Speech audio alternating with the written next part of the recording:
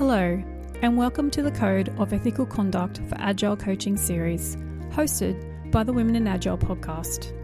I'm your host, Renee Craven, and this episode features guests Leslie Morse and Shane Hastie. Shane is co-chair of the Agile Alliance Agile Coaching Ethics Initiative, working to produce a code of ethical conduct for agile coaching. Shane is the global delivery lead for SoftEd and Skills.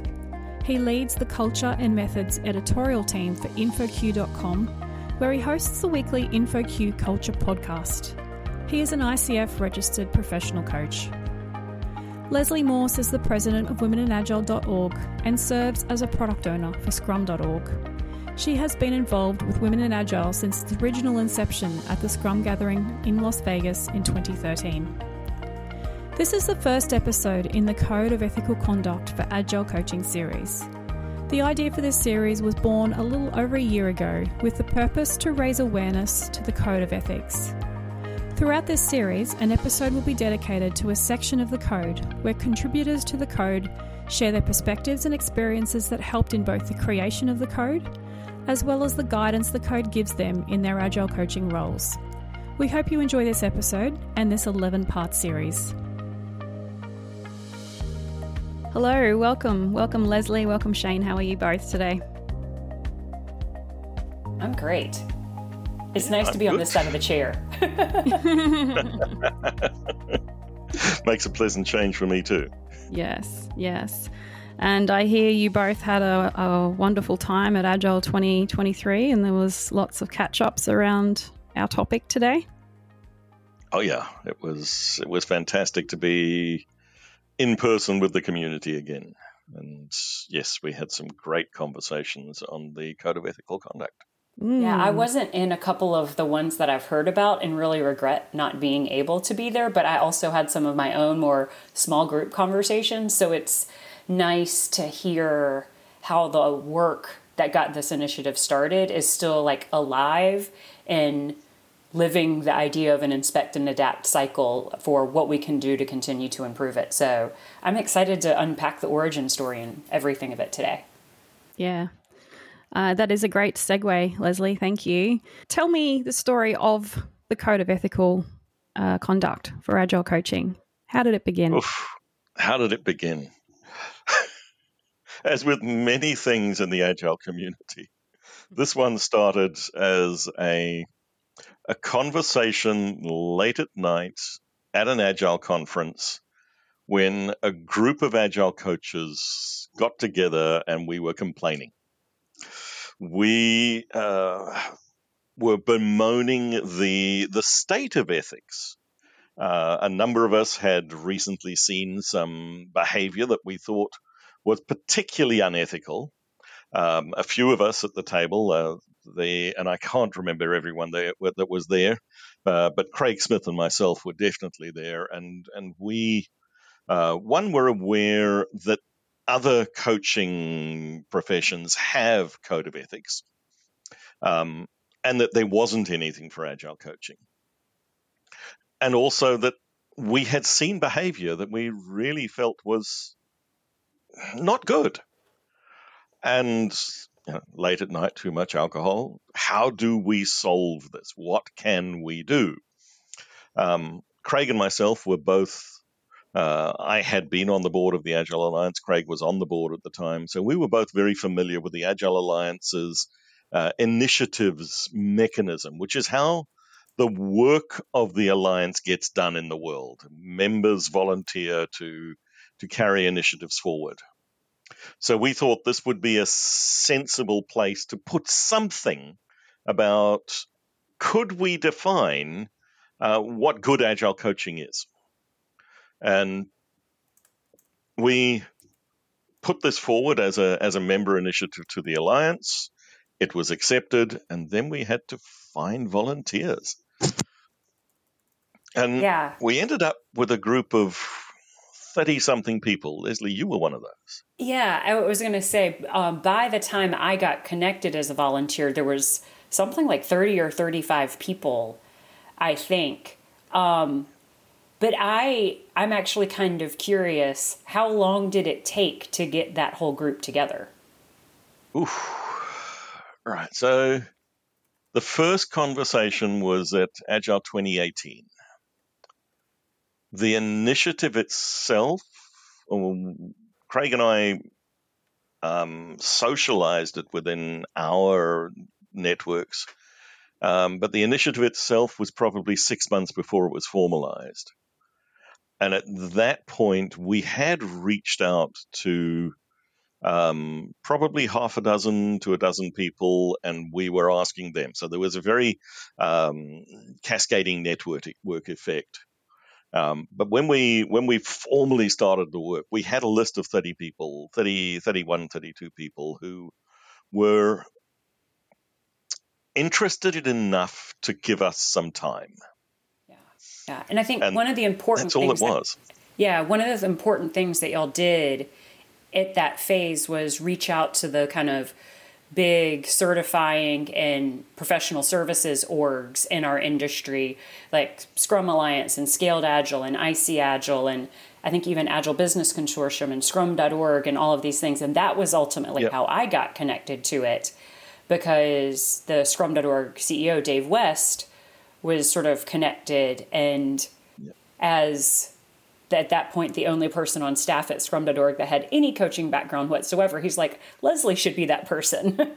So it was a glorious moment of being voluntold and graciously accepting, because like you do have to have understanding and appreciation of not only, I think, the origins of professional coaching as it pertains to how our Agile community has learned about the topic of coaching, but also the complexities of working in the space of Agile coaching in our industry, which is harder than it should be.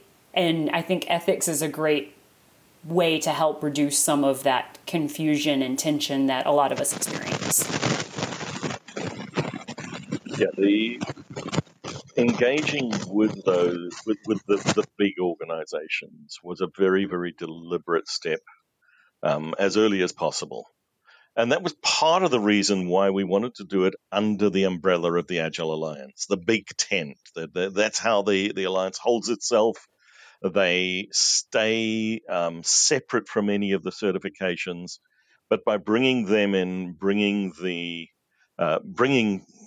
as many of the big organizations as we could. And we had representation, as you say, from Scrum Alliance, Scrum.org, IC Agile.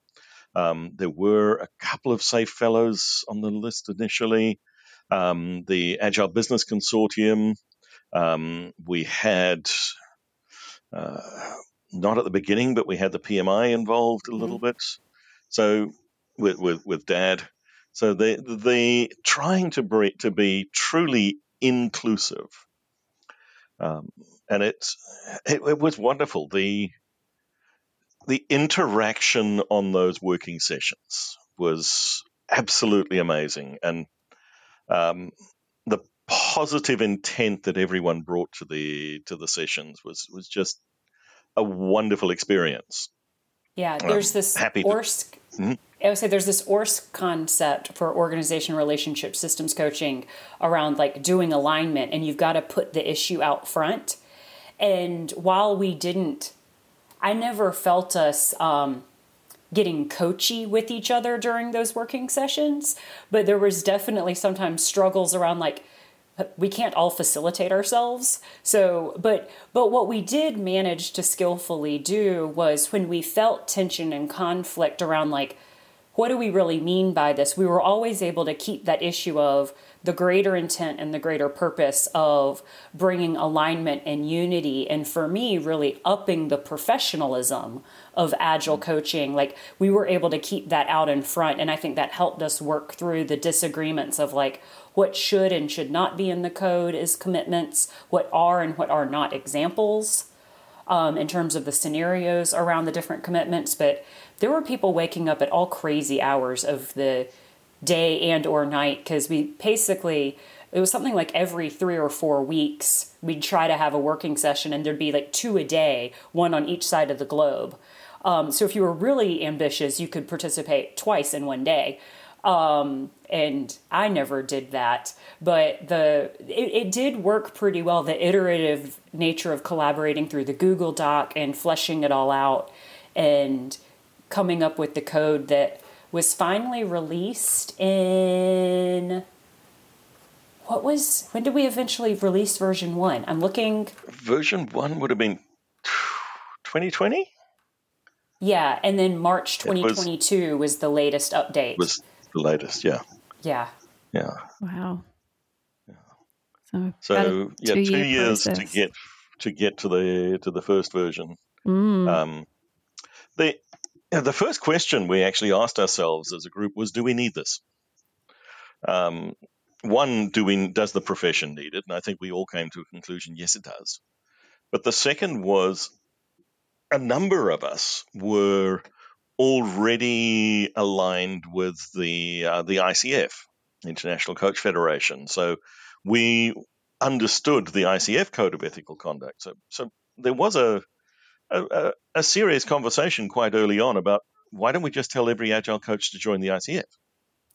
But then we explored deeply the ICF Code of Ethical Conduct, and the stance of the professional coach in the ICF world is absolutely neutral to content. Whereas the Agile coach does bring a positive bias towards agility. So given that, we felt we couldn't just say, go and join the ICF. There was something to be done here. And then we had a long period of research where we were looking at other codes of ethics that were out there. How many of them could apply? How could we be inspired by? And we were very inspired by a lot that was out there. We looked at the Institute of Facilitators, the IAF. We looked at, of course, the ICF. We looked at the teaching profession in different countries. One of the volunteers, Jeff, who represented the Agile Business Consortium, is in fact a licensed therapist, and he took us through a lot of his code of ethics and conduct. So, and now I blank on her name, but one of the ladies on the team, she held us to account beautifully, because she teaches, as a part-time thing, she teaches ethics to 7-year-olds in the classroom. And Leslie, can you remember her name? I cannot remember her name right now either, but I remember her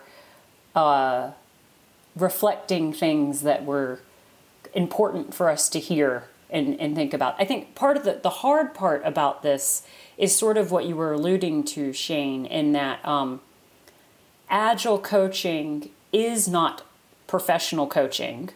It incorporates aspects of professional coaching, and it is more than just coaching.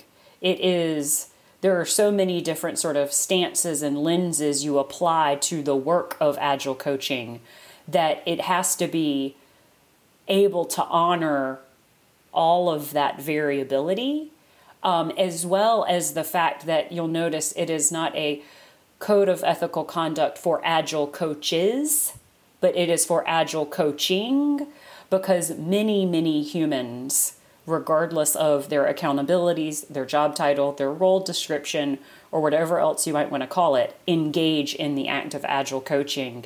And I think that's actually probably one of the most transformational conversations that can happen when you're introducing this topic to people, because it's not just for people that call themselves or identify as an Agile coach. It's much broader for us as Agilists.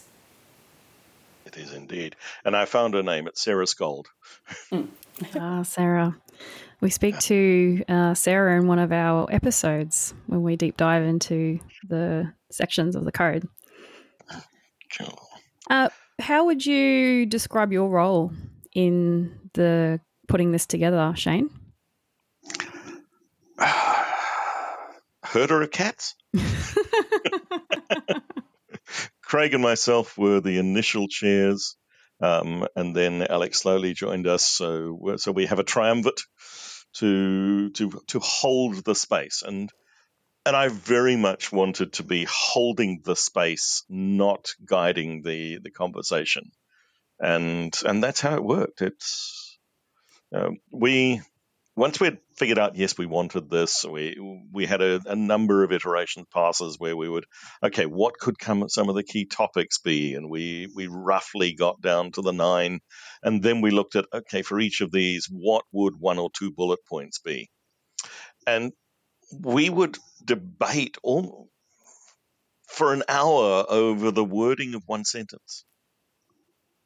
Sometimes for 30 minutes on 2 words. Trying to be absolutely clear that one, we understood, but when we wrote it, that it was easy to interpret and understand. Yeah, I think it's Churchill. I would have written a shorter letter if I only had the time. Like, I feel like, Renee, when you reflected, I was like, oh, that took only 2 years to get done. And it's like, it's because we wanted to write a short letter. It couldn't be a manifesto on agile coaching ethics.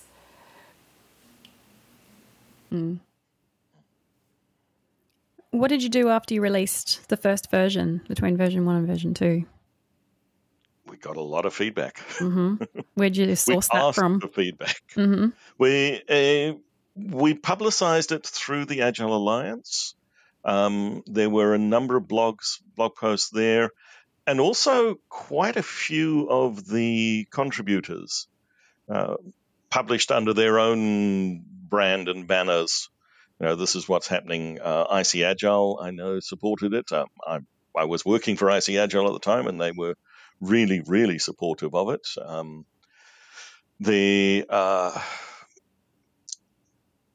Alex Slowly put some posts out. Craig put one out. There were quite a few, and I couldn't find them all at this point, but there were quite a few members of the team sharing, hey, this is what's happening, give us feedback. And it was intended for give us feedback, not this is what we have done. Yeah. There was also a series of, I guess I'll call them, it's like almost a road show. Different people very deliberately invited people from their networks to come and just have an open discussion. I hosted several of them with Sid Markle, as well as did a handful of them specifically targeted to the Women in Agile community. And so just like through the ones I was involved with, probably talked to 40 or 60 people just conversationally about the code and what they thought and how it landed and all of that. So I think between iteration 1 and iteration 2, we tightened the concepts, we tightened the language. We also learned a lot about how different people interpret it when you are doing agile coaching as an employee within an organization with your peers versus you're a independent for hire person doing agile coaching versus I'm employed at a larger organization that then deploys me to do agile coaching with clients. Because and just to kind of get really specific, like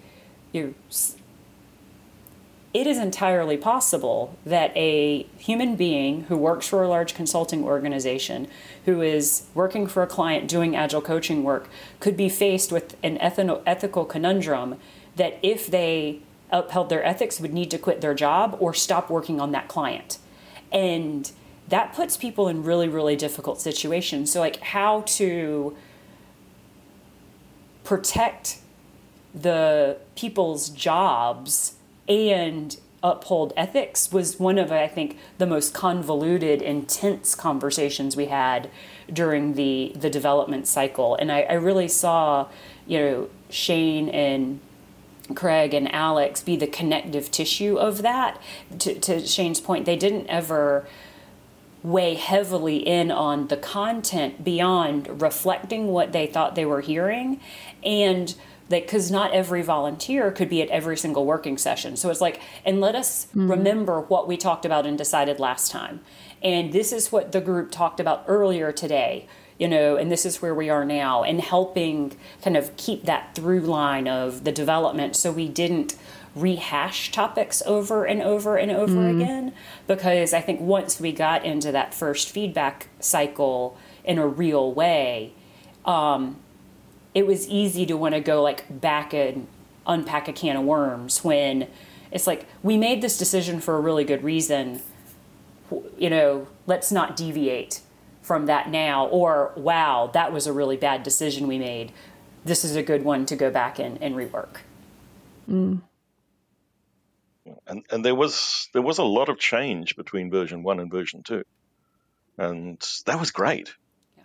Because the level of engagement from people in the community was just wonderful to see, that there was that passion and care. And yeah, I want to call out Bob Gallen. He was never one of the volunteers, but he was incredibly supportive and gave us great feedback. Dan Mezek was another one. Yeah. Yeah. Dan, he held us to account firmly. He did. And it was in the way that we would want to be held to a high standard of work in all of this. Yeah. And then I think we kind of had a 2.1 revision around cleaning up language consistency and other things that's been like, not a content uplift from like a feedback perspective, but it's like, we've written something, we came back another like 3 or 4 months later and looked at it with fresh eyes, and it's like, that should just be written a little better, or we've got inconsistency of language here, and just from an interpretation perspective, I think that was sort of what the latest revision was, to prep us to have a good question bank to go with the scrum.org quiz that's available to support the code and help people test and validate and understand and explore their knowledge and understanding of the quiz. It's amazing when you go to try to write good questions that test someone's understanding of something, how it forces you to actually question how you wrote down the thing you're testing in the first place. So that was an interesting exercise to go through to help do that, because it's hard to ask a question about something when something's written sort of vaguely. So it's like, it's about tightening it up a little bit, that last degree. Should we do a quick pass through of all of the sections in the code? We will be having separate episodes for each section of the code through this series, but let's just do a quick whip through. So the first one was protecting confidentiality, IP, and information security. So this should be just fundamental, of course. In fact, all of these should be just fundamental to good behavior. But one of the points I think we want to make is that every item in the code got in there because one or more of the people on the volunteer group had seen this principle violated. The other thing that we wanted to be very clear about is that it shouldn't take a lot of extra learning to be able to pick up this code and just start applying it. This is not a PhD in ethics. Here are some simple guidelines. So protect information shared with me. Only disclose it if there's legal reasons, and when I have a clear agreement with my client and stakeholders. So the so common manager comes to the coach and says, "Hey, we've got to do some trimming of the fat in the organization. Tell me about this team." Yeah, no, sorry, no, not without first going to the team and saying, "Folks, I've been asked to do this. Is that okay?" And the other one, I will attribute others' ideas appropriately and avoid the appearance that they are mine. Just nothing wrong with sharing ideas that you got from somewhere else, but please acknowledge where you got it from. Design is the one that I think of when I think about this very first commitment, as well as the second one that we'll talk about in a second. Because if you have the right designed alliances, design coaching agreements, and all of that, with the people you're working with, it's easy to stay in these bounds, but that means you have to have the conversation about what is and is not exclusive and secured within this team versus things we can and cannot share in other places. And if you don't have that conversation, you can't uphold this commitment. The second section is acting within my ability. Yeah, and that, like I said, I think about design here too, because, we probably can do anything. We can't do everything. But what you're actually skilled in and not skilled in is important to disclose, especially when we get into this, agile coaching for hire. The client wants an expert in TDD. I get staffed there. Disclosing I'm not the expert in TDD and just being open and honest about what those qualifications are or are not. And if you start asking me for something more than what I'm able to do, being honest about that, be like, happy to discover it together with you, but that's not my wheelhouse. And talking about all of that. And it's not just related to natural subject matter expertise. This is also where we blur up against the other professions, this is something you should talk to a therapist about. Because that is probably one of the lines that I've seen blurred most often.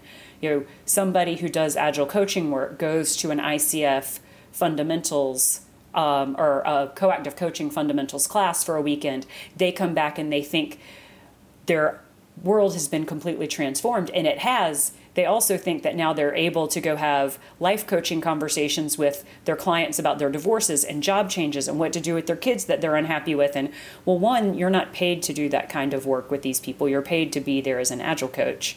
And sometimes topics come up that you're not qualified to deal with. So how do you know when this has gone above my abilities and I need to refer you to a different type of professional?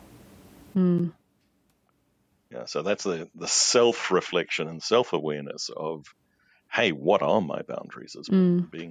Being transparent and honest with Which yourself. Is so interestingly related to the next commitment.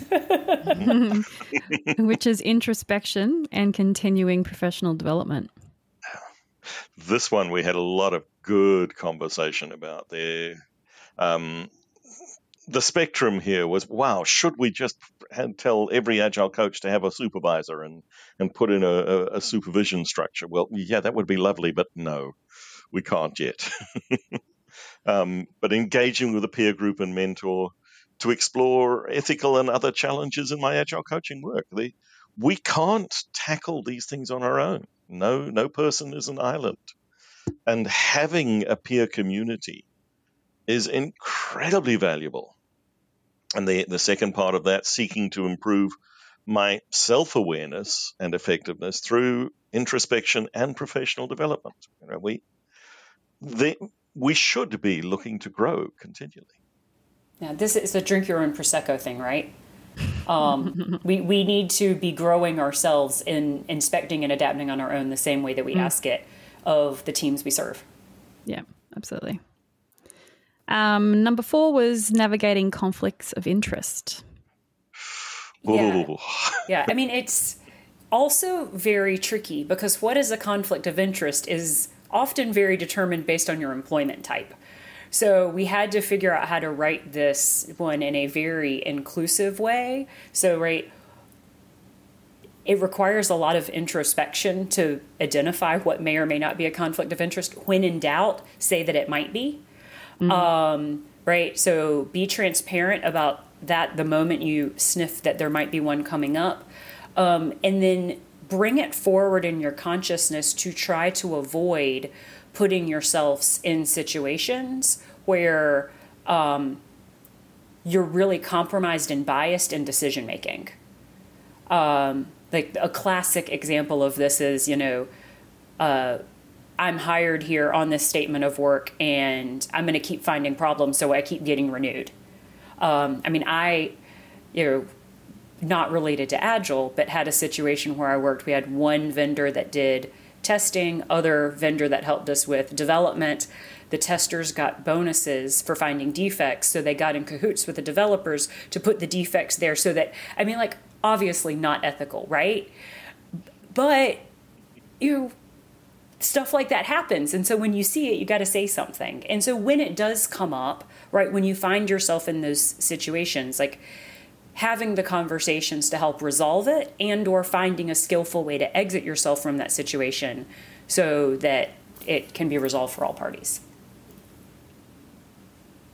Work with the client and stakeholders, seek assistance, and if necessary, suspend or end the relationship. Mm. We, in the preamble, we actually say,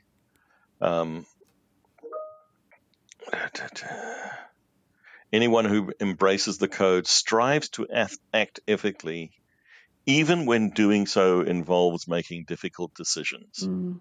They act courageously, even if there is a personal negative impact, and sometimes that can be the case. Mm. Imagine how the entire industry would be uplifted if we felt like we were all able to make those decisions anytime we needed to, with ease and without, big sacrifice. How much better everything would be. Mm.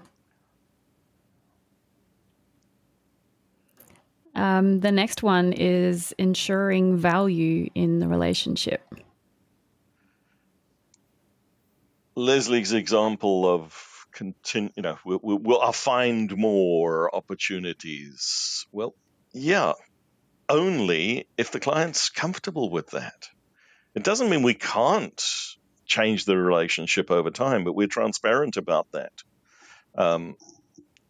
Checking with them, are you still getting value? Am I delivering value in this context? Now, this one can be challenging, particularly if you're an employee in an organization.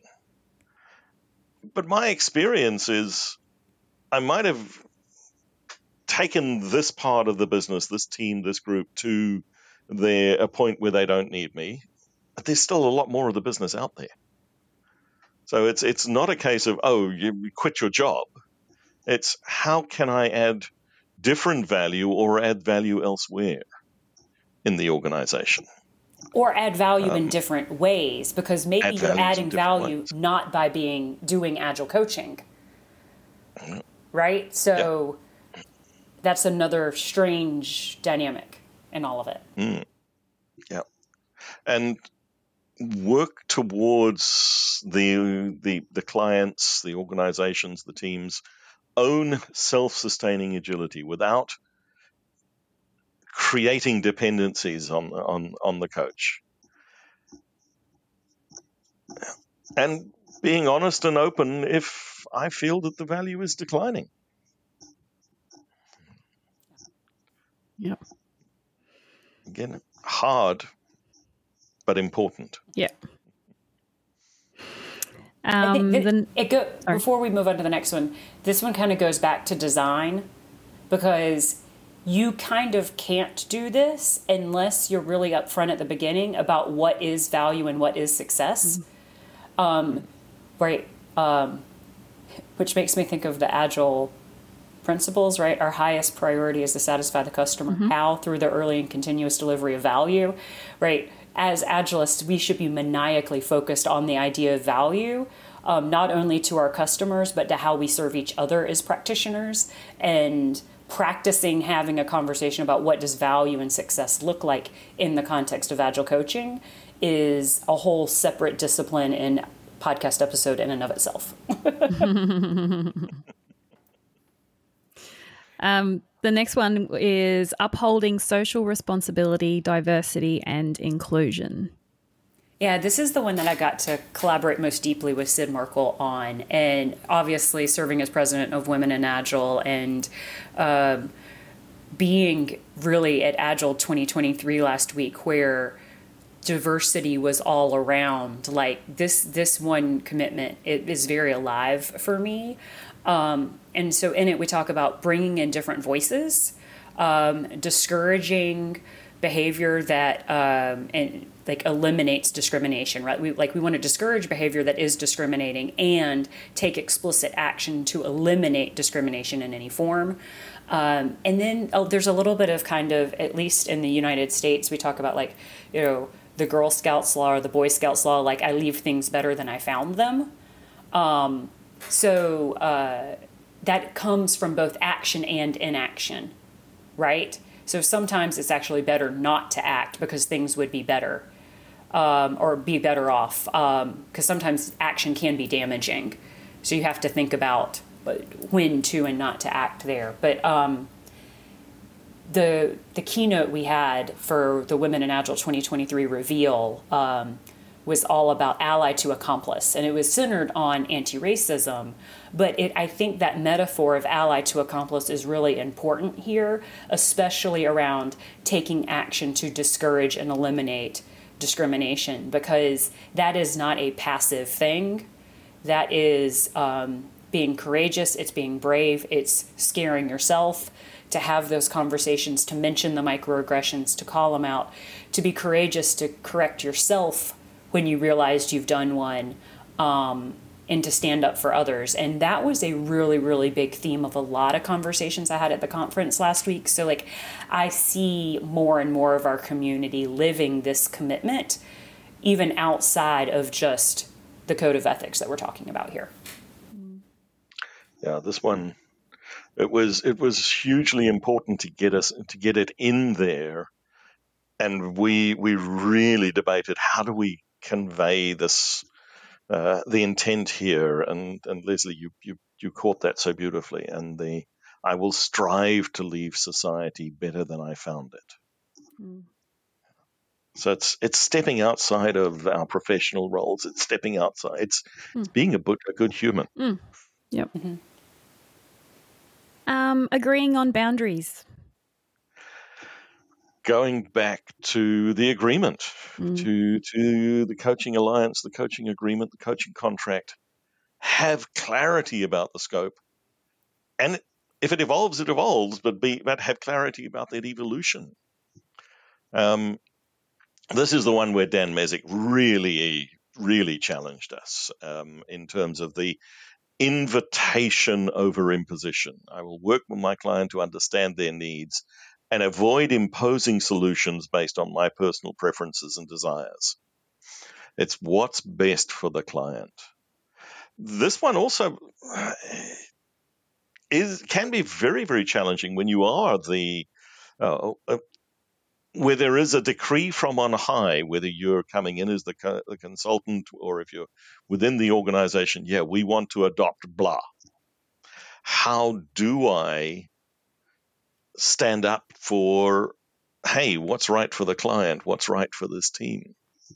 And we put it there. I will openly challenge when my client is pursuing purposes at odds with the Agile Manifesto's values and principles. And we called out the manifesto here because that's the foundation on which we are building. This is agility. Yep. And the next one is managing differences in status and power. Yeah, there's this is a good sister commitment to the one around diversity and equity and inclusion, because power, privilege, and rank is often so abused in ways that result in discrimination and other people being marginalized. So we really boil this down to focus on not using your positional authority, power, or influence to achieve personal gain and or undermine the goals of the people that I'm working with. And then creating awareness of when those things are impeding my ability to serve effectively. So like there's some common threads that run throughout a lot of these commitments, right? Know myself, know my boundaries, understand when my motivations may be at conflict with what's best for the situation that I'm working in, and not gaming the system for your personal advantage. So it's also, and it is, I guess, the interplay of the different commitments. It's important to realize, like, and you call this out when you see it happening in others as well. But you, at the end of the day, can't commit to ethics, other people behaving ethically. You can only commit to yourself behaving ethically. So like, I remember going round and round about that. So like, I do think there's an obligation for you to call it out, but you can't force other people to be ethical in this same way. The last section is responsibility to the profession. And part of this one leans into exactly what Leslie just said. I will encourage healthy dialogue and reflection when I encounter unethical behavior in others. I can't change somebody else's behavior, but I can perhaps point them to this code of ethics. In fact, we explicitly state in there, I would invite others who practice agile coaching to adopt professional standards in this code of ethics.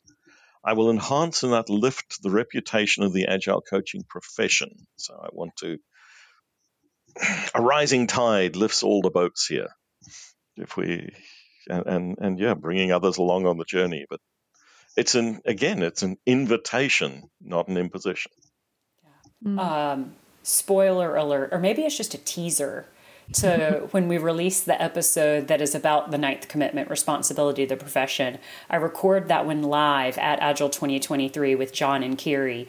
And we talk about the challenge in our community around this commitment when all of us have different definitions of what the Agile coaching profession is. So that is like, this code of ethics is going to force us to really uplift our game in terms of consistency and alignment as an Agile industry on what this work means or does not mean, and getting more standards in that area. So I think that is long overdue, and we are ready to get to that place. So enjoy that episode when you get to it. So that's all of the sections of the code. Shane, what did you learn from this whole experience? What did I learn? One, I learned that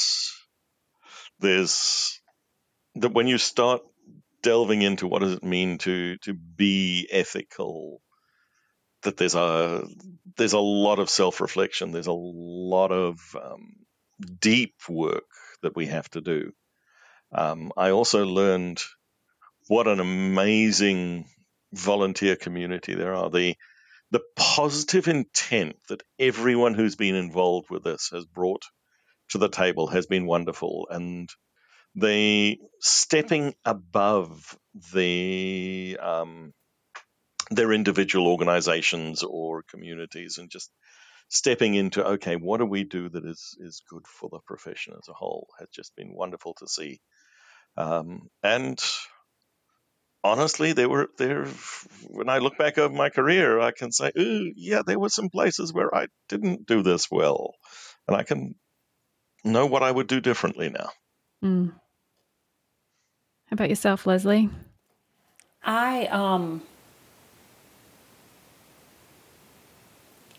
It's emotional to kind of think about it, because I agree with everything Shane said, and it's the human dynamic of collaborating with people on content that's as important as this, brings to life the principles and the values that bind us. It's why when you go to an Agile conference or a meetup group, it's like you meet all these people you've never met before, but you feel like you've known them their entire lives, because there's something incredibly special about the talent and the wisdom and passion and commitment that Agilists who truly treat our work as a profession bring to the table. And having something like this to even further unite us just inspires me for what is possible if we continue to invest in these ways over the next 5, 10, 15 years. Leslie, Shane, thank you very much for your time today and helping us understand where the code came from. And we're all looking forward to hearing the episodes that deep dive into the sections. Thank you for your time. Thank you so much for having me. Yeah, thank you so much. It was good to be on this side of the conversation with you, Renee. Thank you for listening to this episode of the Women in Agile podcast series. It is brought to you in partnership from the Women in Agile nonprofit and scrum.org. We hope you've learned something new and invite you to tell a friend or a co-worker about the podcast. Please go online to womeninagile.org to learn more about our initiative and find more inspiring podcast conversations.